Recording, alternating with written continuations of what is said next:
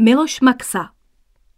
Začínal jsem na vedoucí pozici ve středisku volného času Lužánky, to je v Brně. Zde jsem měl na starost trochu specifický nábor, a to externích lektorů dramatické výchovy. Následně jsem jako vedoucí vzdělávacího centra Netmail, Premium Google Partner, měl na starost nábor týmu externích lektorů, kteří pro nás školili Google Apps ve firmách. No a nemohu nezmínit, co se týká výběru lidí, že jsem si také vybral manželku.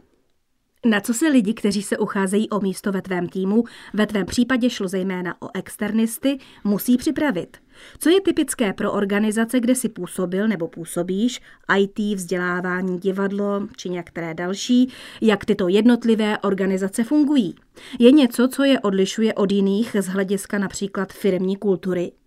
Lektoři, které jsem nabíral a nabírám, musí být vždy 100% profesionálové. U lektorů dramatické výchovy mám podmínku, že tento obor musí mít vystudovaný. Ale otevřené dveře mají i studenti tohoto oboru, kteří mají alespoň nějaké aktivní zkušenosti. Člověk na této pozici musí být nadšený, přesvědčený a věřit tomu, co dělá. Pak může být i juniorní. U lektorů Google Apps, které jsem nabíral, jsem měl podmínku, že musí ty online aplikace, které školí, sami používat. Nemůže jít ale jen o IT nadšence nebo specialistu. I lektor v tomto oboru musí být softově zdatný. To znamená, má měkké dovednosti, to znamená soft skills. Každý produkt, který školíte, se může relativně vždy doučit. Nicméně lektorské soft dovednosti jsou o delší praxi. To se za víkend nenaučíte. Co se změnilo za posledních 5 let v tom segmentu trhu práce, ve kterém se pohybuješ? Startupy, vzdělávačky či jiné? Vidíš tam nějaké zásadní změny nebo spíše stabilitu? Jaká je podle tebe budoucnost v daném sektoru v nejbližších letech? Teď budu trochu více čerpat z té mojí business zkušenosti, která je pro mě cenná. Myslím, že v poslední době se online produkty musí víc aplikovat do praxe dané firmy. Mám pocit, že jsou tak více customizované. A v neposlední řadě stále více stoupá důraz na orientaci na zákazníka.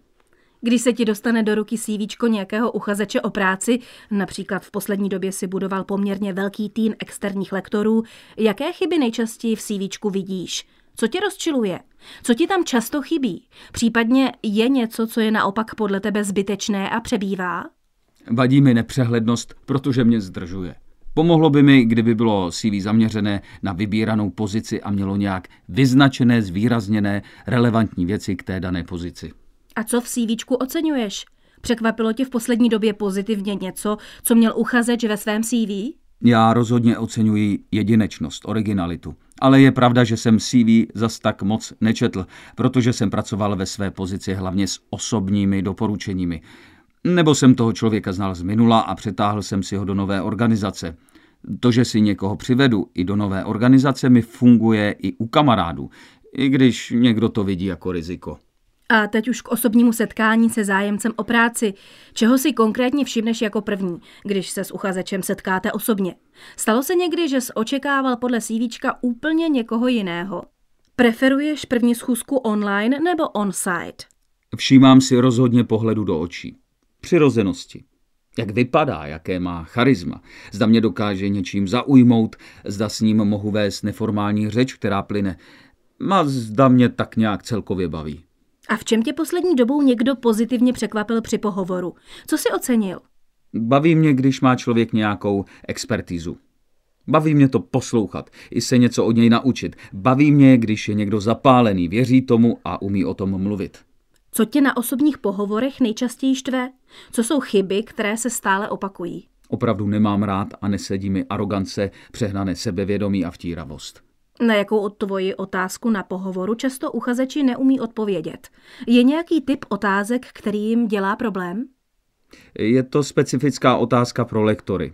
A ta zní, jak může vypadat interaktivita v tréninku. Čteš motivační dopisy? Jakou váhu jim dáváš? Nikdy jsem žádný asi nedostal. Nečetl. Ale hodně to souvisí s tím, co jsem popisoval už výše. Hodně nabírám lidi přes doporučení a pak se rozhoduji primárně podle dojmu z pohovoru. Jak moc si ceníš originality uchazečů, ať při osobním pohovoru, ale i v CVčku, motivačním dopise či v online prezentaci? Vysoce si cením této trojkombinace. Originality, sebevědomí a pokory. A jaký význam má z tvého pohledu vedle CVčka další prezentace online? Googlíš si lidi? Koukáš na jejich LinkedIn nebo jiné profily? Jaká forma online prezentace ti přijde z tvého pohledu užitečná? Ano, LinkedIn sleduji, ale největší hodnotu mají pro mě reference a přímá doporučení od lidí, kterým věřím. Kdo jsou z tvého pohledu opravdu zajímaví uchazeči, o které stojíš? Kdo je pro tebe zajímavý a má potenciál? Jaký musí být a co musí mít? Musí mít rozhodně zkušenosti, které budou souviset s budoucí náplní práce. Musí být kreativní. Je pro mě také důležité, zda je člověk milý a v neposlední řadě, zda mi bude sedět ten člověk do týmu. Díky moc za inspiraci pro všechny, kteří hledají nebo brzy budou hledat práci, třeba právě jako externí lektoři nebo školitelé.